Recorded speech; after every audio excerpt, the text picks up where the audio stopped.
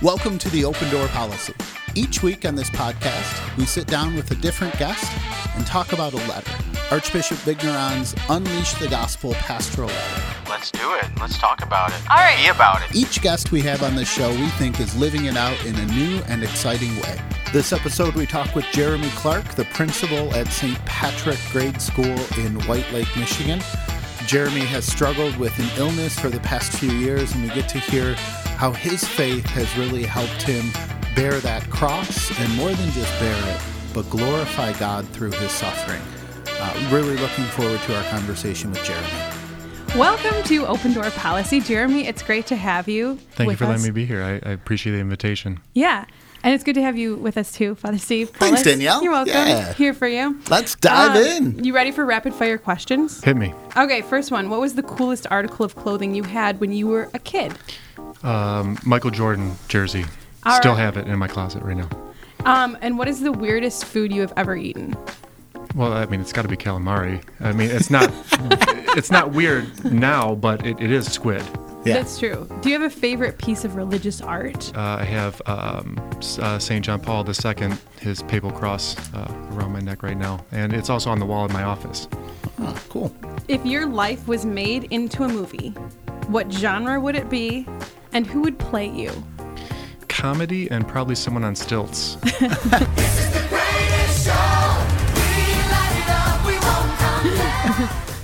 What do you remember about church as a kid? I just remember it just large, and the sun coming through the stained glass windows is probably the best image that I have from it. All right, so I have the important questions Of course now, you the do. next five. Jeremy, hamburger, pizza, or taco? Can you say all three? No. Pizza. No. Pizza, okay. Of all the places you've traveled, where would you like to go back to? Niagara Falls. What's the best piece of advice you've ever been given? If you open your heart to the Lord and let him in, then he's going to guide you. If you had to teach a class, you're a teacher, but if you had to teach a class on one thing, what would you be best at teaching a class? I taught English language arts. It was for 8 years in middle school, so I would say that. What grade? 8th grade. 8th grade language arts, all right. There you go. And then if you could pick your confirmation saint today, who would you choose? St. John Paul II. JP2. Awesome. Great. Thank you. That's also Father Steve Pullis, one of his favorite saints. Yeah, I Yeah. think so many people love John Paul II, but you mentioned him twice Yeah. here. Like, you have a pretty close connection with him? I do. He is the unofficial patron of Parkinson's disease. So, let alone he was a saint living amongst us on earth. Just that connection that I have to him is very powerful for me. Awesome. Now, other question, language arts, very, very broad. Do you have like a favorite thing, like plays, poems that you like about language arts? I always did a poetry unit that was just phenomenal. Do you have I a thought. favorite poet? No, you probably wouldn't know some of the musical artists that I listen to. But, Okay. Try I us. was like, okay, Try maybe us. I Give do. us one. let's go Maynard James Keenan. Oh, yeah. I've heard, yeah, my Old favorite. Maynard, yeah. Seen him live like 4 times. If you had, you would remember it.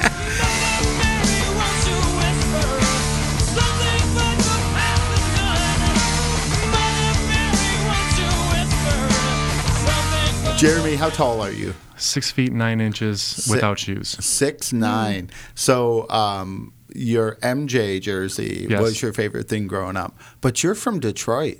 What are you doing having a Michael Jordan jersey He's being the from GOAT. Detroit here? He's the GOAT. Wow. Were you always an MJ fan? Always. Repeat. But, the Bad Boys days, I was, I went to all the Pistons games, but he was the greatest. Yeah. Maybe I destroyed the game. Or maybe you're just making excuses. Do you still play? I do. We just had a game against our 8th graders on Friday, and now I'm coaching my son's 2nd grade team too. So That's got to be fun.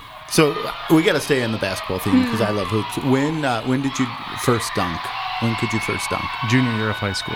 Okay. Did you play throughout high school? I did, yeah, since I was 8. But I used to play in leagues at Joe Dumars for a number of years. Got a couple of championships there, so I don't know if that matters. But No, that's worth something. I still yeah. enjoy it. I can still dunk, and let me tell you, when you have 500 4 to 14-year-olds that if you do that one thing and it just makes them light up, then you do it.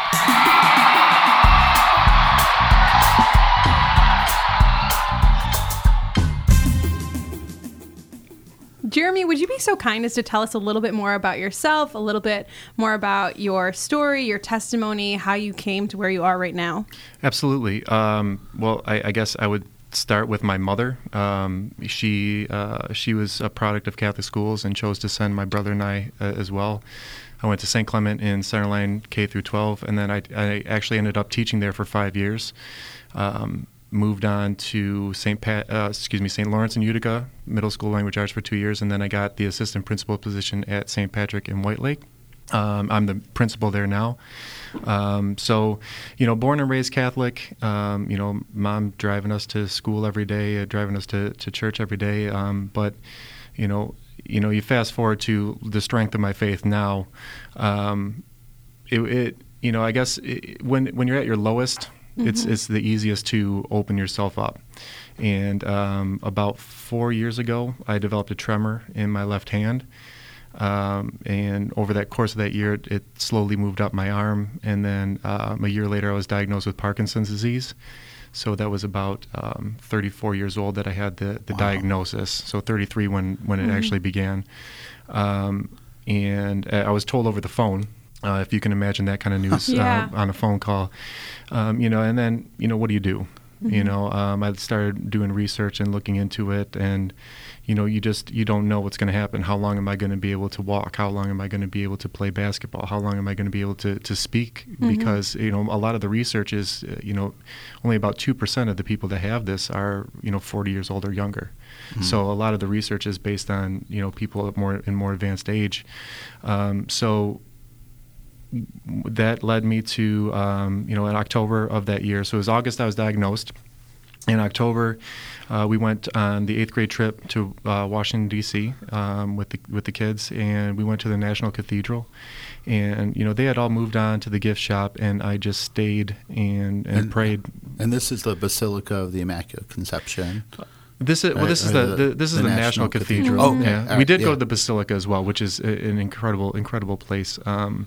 But that was the first time that I felt the physical presence of God. In all my years of questioning, and as a kid, you don't know what you don't know.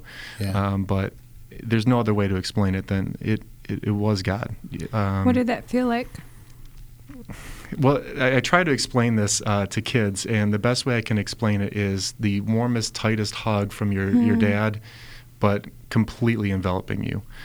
And I wept, but when I got back up, I felt stronger and I felt reassured. And then in November, fast forward to November, I found out that the principal was leaving.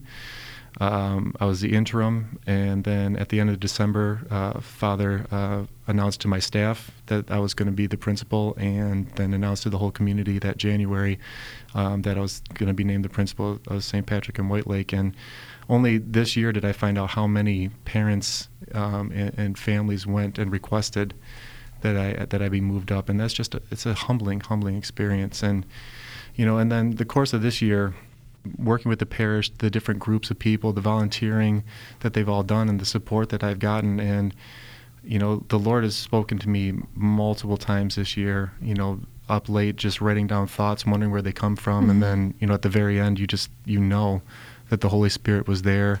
The parish day of renewal, I felt a reassurance and a renewal. And I just know that He's leading me. And, it took until now, it took a disease for me to be weak enough to be stronger and to just let Him lead the way.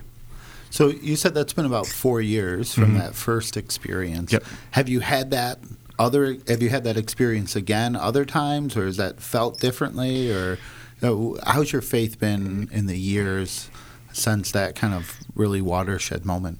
The best way I can explain it is like if there's a string attached to your heart and is just pulling you along and telling you which way to go. And, before this podcast, I was looking at classes in theology and exploring where that might take me, and feeling that renewal and that strength of wanting to build a strong Catholic community, at my school, but within the Archdiocese, and really, we talk about evangelization, and it takes a community, and it takes a testimony, and being open to sharing, your personal interactions with God, that'll help open those doors for others. I really liked what you said. When you're at your lowest, it's when it's the easiest to open yourself up. Can you talk a little bit more to that point? Well, when something happens, when you're faced with death or disease, it's easy to ask him why or to blame even. But I actually I left out that I was listening to a homily where it was explained that we're not bodies with souls, we're souls with bodies. And God doesn't create disease. God doesn't create pain, but He gives you the people, He gives you the strength, He gives you the will to overcome it. The Parkinson's is a condition of my body. Yeah. It's my soul that is who I am and what's leading me. And it took me till last year to actually tell my school community about the Parkinson's, although they noticed my arm shaking. Yeah, I was going to ask you about that. Like being younger, being in a leadership position, what's it like to share that news with people? There had to be some concern, just kind of. Oh, I tried to hide it as much as I could. Are they going to judge me? Are they going to think I'm not capable? All those thoughts. But then the Parkinson's Foundation said, we want you to put this into to light, that younger people have this. And I said, okay. And just the overflowing of support, the emails and the letters and shaking my hand and just the blessings that were poured upon me by the community. I mean, that helped me get past the fact that I don't need to hide this. It helped me get past the fact that it's just my body, and to know that there's always that support, and the work that, having the opportunity to help others is huge for me. Have you felt that being open about that have you had the experience maybe of someone else then receiving like the freedom to share something with you? Like, have you seen your courage inspire someone else's? Yeah, I've heard from a couple of parents, things that they're dealing with, some things that their students were dealing with, how the parents were actually able to use what I have as a way to help their children who might be battling with dyslexia or, some learning disability, or, maybe it's a physical impairment. We had a student who had aplastic anemia, and that's just a rare blood disorder. And that was when the Ice Bucket Challenge was popular, and our community brought in $8,000 to help with their bills, and I took 15 gallons of water over the head. His sister... That's how much it took for you to get completely wet? Yeah. His second grade sister was 100% match, and she made the decision to donate her marrow to save him, and That's he's doing well. We had a young lady with cancer, and she's been in recession, and so it's I tell people that I've seen miracles at St. Pat's, and we truly have seen miracles, and with my disease, there's new medications, there's new things that come out every single day, and we're just using that to help one another. Yeah, I think about like Jesus when he goes to appear to St. Thomas after the resurrection, right? Thomas says, unless I see the holes in his hands and the wound in his side. And Jesus shows those off as like a sign of his love. And so he's almost like bragging about his brokenness, right? And in a way, he's showing that God's power is stronger than all of the frailty, all of the brokenness of this world. And I think that's a beautiful witness for, as you talk about this, to show what is a disease, something you struggle with. But when you hold that up to the light and you say, like, I'm going to invite Jesus into this part of my life, he is more powerful, and he can bring good out of that too. Yeah, I think it's easy to be skeptical, and it's difficult for people to make the time to go to church and bring their children to the Eucharist and open themselves up. But once you do, all you have to do is open that door a little bit, and he just comes pouring in.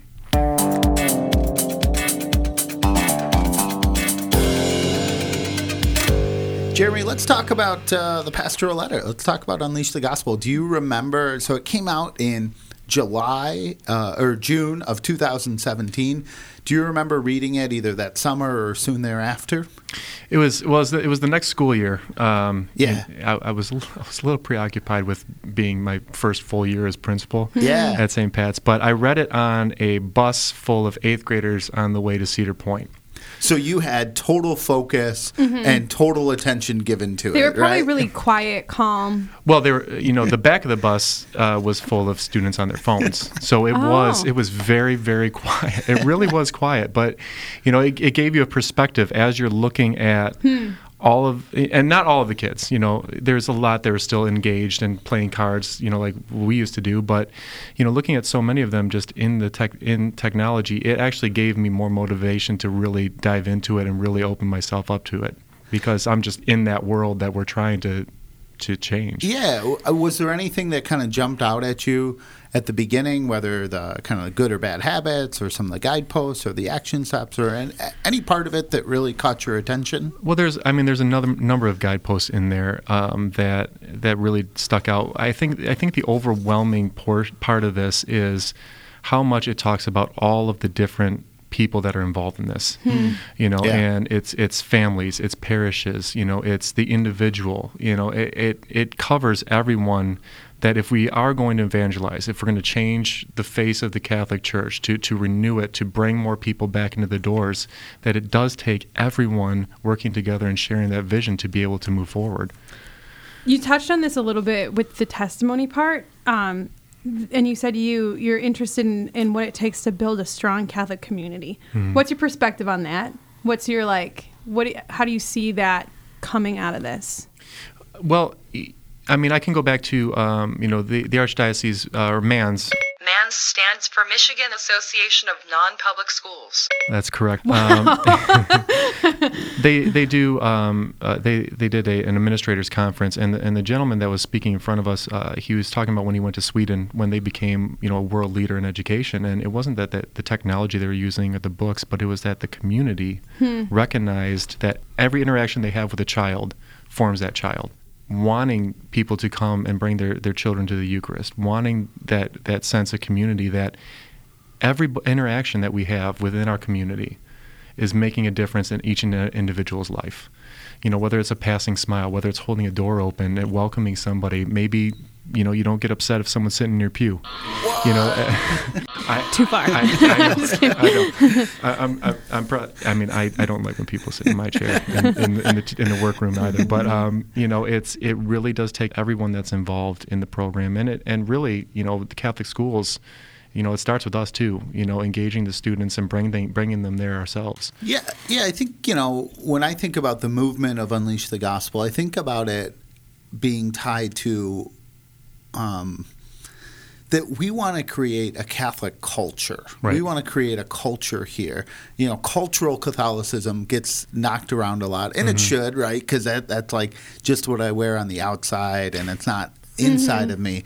But a Catholic culture is all those things you're talking about, right? That families and parishes and individuals and kind of the community aspect that a parent isn't kind of on an island by themselves raising their child. Or in your role, they don't just ship children to you and say, hey, make my kids Catholic, right? They can't. That we need this whole environment, this whole kind of ecosystem to create a Catholic culture so that you and I can really breathe the faith, because that's how we're meant to do it. We're meant to live our faith in every part of our life, and we need support in all those different places. Well, you are the director of evangelization, catechesis, and schools, and you are the principal of a school. So, what do you see right now as the large challenges, and what do you also see as the large hopes?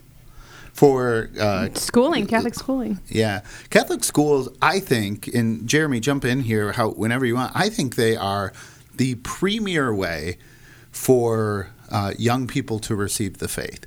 Now, we know it's not possible for everyone to send their kids to a Catholic school, but the amount of time and exposure that kids have to their faith in the midst of every aspect of the community life, seeing faith integrated with science, seeing their gifts that they use in math and reading, in social studies, all of those kind of rooted in their discipleship. And that's why I think Catholic schools are the premier way for young people to receive the faith. Well, yeah, and because the adults that are standing in front of them, not only are we educating them in subject matter, but we're educating them in their faith. And it might be talking about in science now who created that seed that grew into the and starting there. But even when I was teaching middle school language arts, I mean, there's always a chance to share a story or connect to your own faith. And the more people that the kids hear from, the more people they see living out that faith and representing that faith, it's going to help blossom that in them. Yeah, so you talk about, sharing stories or instances of our faith, our tradition in the midst of these subjects. I think that's an awesome way to imbue Catholic culture in this. I also think about training young people to think about the gifts they have. Like, maybe I'm a great artist, or I'm good in math, or I have great social skills, or I can dunk a basketball, Mr. Clark. But I'm tall. But to think about all of these gifts I have are to be used through the lens of discipleship. And I think that's what's key, right? So, like, if I'm good in science, to lean into that and to really do my best there, right? Because God wants that gift, that talent, to flourish and to grow into something bigger and better. Well, we have the opportunity to use the Catholic lens in helping, with behavior, with discipline, but with their education too. Yeah. We're all created differently. We all have strengths, and I always talk to the students, as do my staff, that we are all sons and daughters of Christ, of God. We are all brothers and sisters in Christ. We were created in His image. Of all creation, of all the universe. Just thinking about how massive the universe is, and we are created in God's image, and He gave us those gifts to use for His purpose. Yeah, it's crazy. Everything God made is for us, right? So that we can flourish and give everything back to Him. You guys did a great job on that. Good job jumping in. Yeah. Well, and it's all about treating others with kindness, and obviously with students. I mean, there's going to be behavior problems. They're not always going to get along, but you can still love one another. And anytime I go into a classroom, I remind them of that. We all have different likes and dislikes. We all have strengths and weaknesses, whether it's subject area, sports, but they're all gifts from God. But what does Christ tell us is the greatest commandment? He says, love the Lord your God and love one another. All laws, all prophets hinge on these two things. Yeah. That all you have to do is recognize that you're created by God, that you should love one another the way He loves you, and everything else is going to fall into place. And that's, I don't want to even say it as beating a dead horse, but we really do put that into them and engage them with that and have them think about the reasons that they should treat each other the right way and the reasons that they should do their very best with all of their skills. It's interesting. I have a friend who does international mission undercover in a nation that has not been formed by Judeo-Christian values, which is why he does undercover mission. Yeah. And it was interesting because I was talking to him the other day, and he was like, we don't even realize how much we are formed by these Judeo-Christian values until you're in a culture that doesn't have them and doesn't see human beings as intrinsically valuable, doesn't understand what a notion of love is. Sure. And so it's interesting to hear you say this and be forming a child as they are growing, that this is normal and good, and this is the kind of adult that we foresee you becoming. And just also knowing that I've been talking to my friend who works with people who don't have this, it's just Sure. really interesting to see the comparison and contrast. Yeah, and there's a lot of wonderful parts of the kind of the culture that we live in, right? That we do kind of breathe some of that in. But we see the fissures and the broken places in that too. The life in the womb is not protected and, Sure. Right. and cared about and not seen as valuable. It's easily discarded. But I think about the work of Catholic schools as equipping evangelizers, Yeah. right? That you have a role Yes. of helping teachers and students be prepared to share the gospel, whatever their walk of life is. Can you talk a little bit about how you see your role as a principal in helping your teachers become evangelizers and helping them kind of lead these young people throughout the school day and throughout the year? Yeah, well, I mean, and parents too. And you parents, know, for sure, yeah. You know, I found going from assistant principal to principal, you do work with the parents even more than the students at sometimes. But, you know, it's encouraging the staff to be open and to live their faith. You know, and I'm very, very lucky that I have many teachers who help remind me of that as well. You know, but, you know, as you were saying, Father, about in utero, you know, not even just how important the life is, but from 0 to age 5 are some of the most growing opportunities. And, you know, it's not just about sending them to a Catholic school. It's what have you done, you know, up until that point as well, you know, because the parents are the first teachers and we're just taking it from there. But, you know, it's the academics, you know, it has to be strong. I mean, that's one of the number one things that they say about Catholic schools right now, rather than it being the Catholicism. But we are growing disciples. You know, we're trying to grow saints. And so we can have academically strong curriculum that the Archdiocese has put together. But more importantly than any of that is teaching them that they are sons and daughters of the Lord and what that means and how they should live their lives.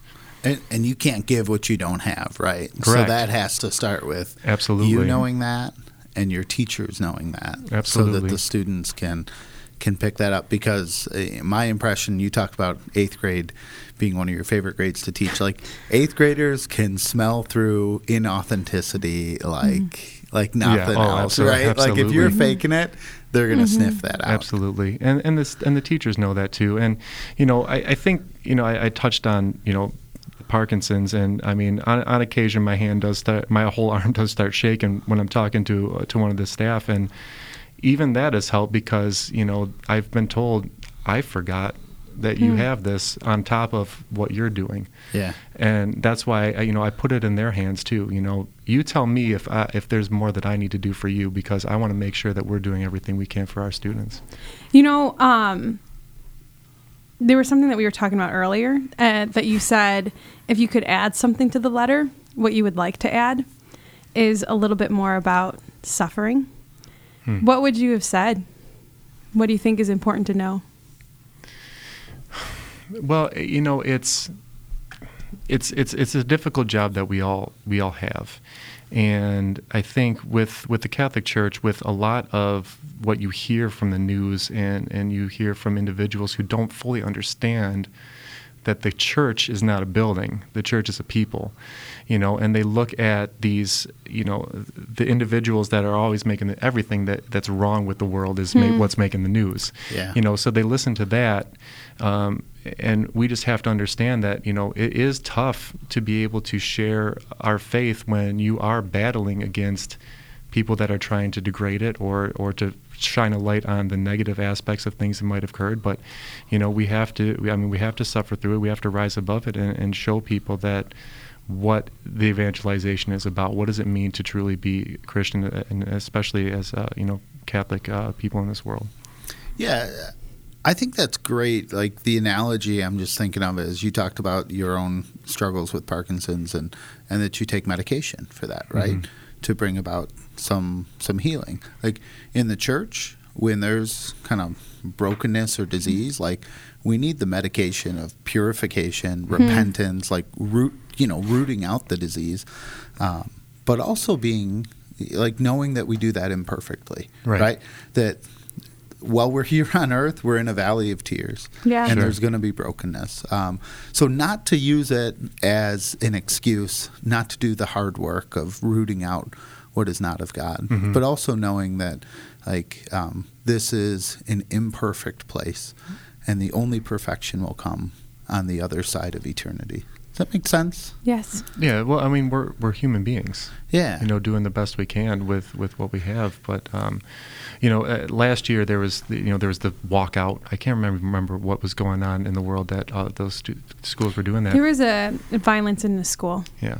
But I told my pastor that I'm just going to go after school, and I'm going to go to church, and I'm going to pray. And anyone who wants to join me can join me. And he said, well, how are you going to put it out there? I said, just like that. And we had over 100 people come, and it was just silent in the church, and they all thanked us for doing that. So, you know, we have to recognize that there is sin and there's suffering, but when you bring it back to God, we can get through it. Keep our eyes fixed on Jesus, Absolutely. right? We were talking about how that's so important, that even in the midst of brokenness, suffering in our lives, in the church, to keep our eyes on Jesus and know that he brings the answer. Absolutely.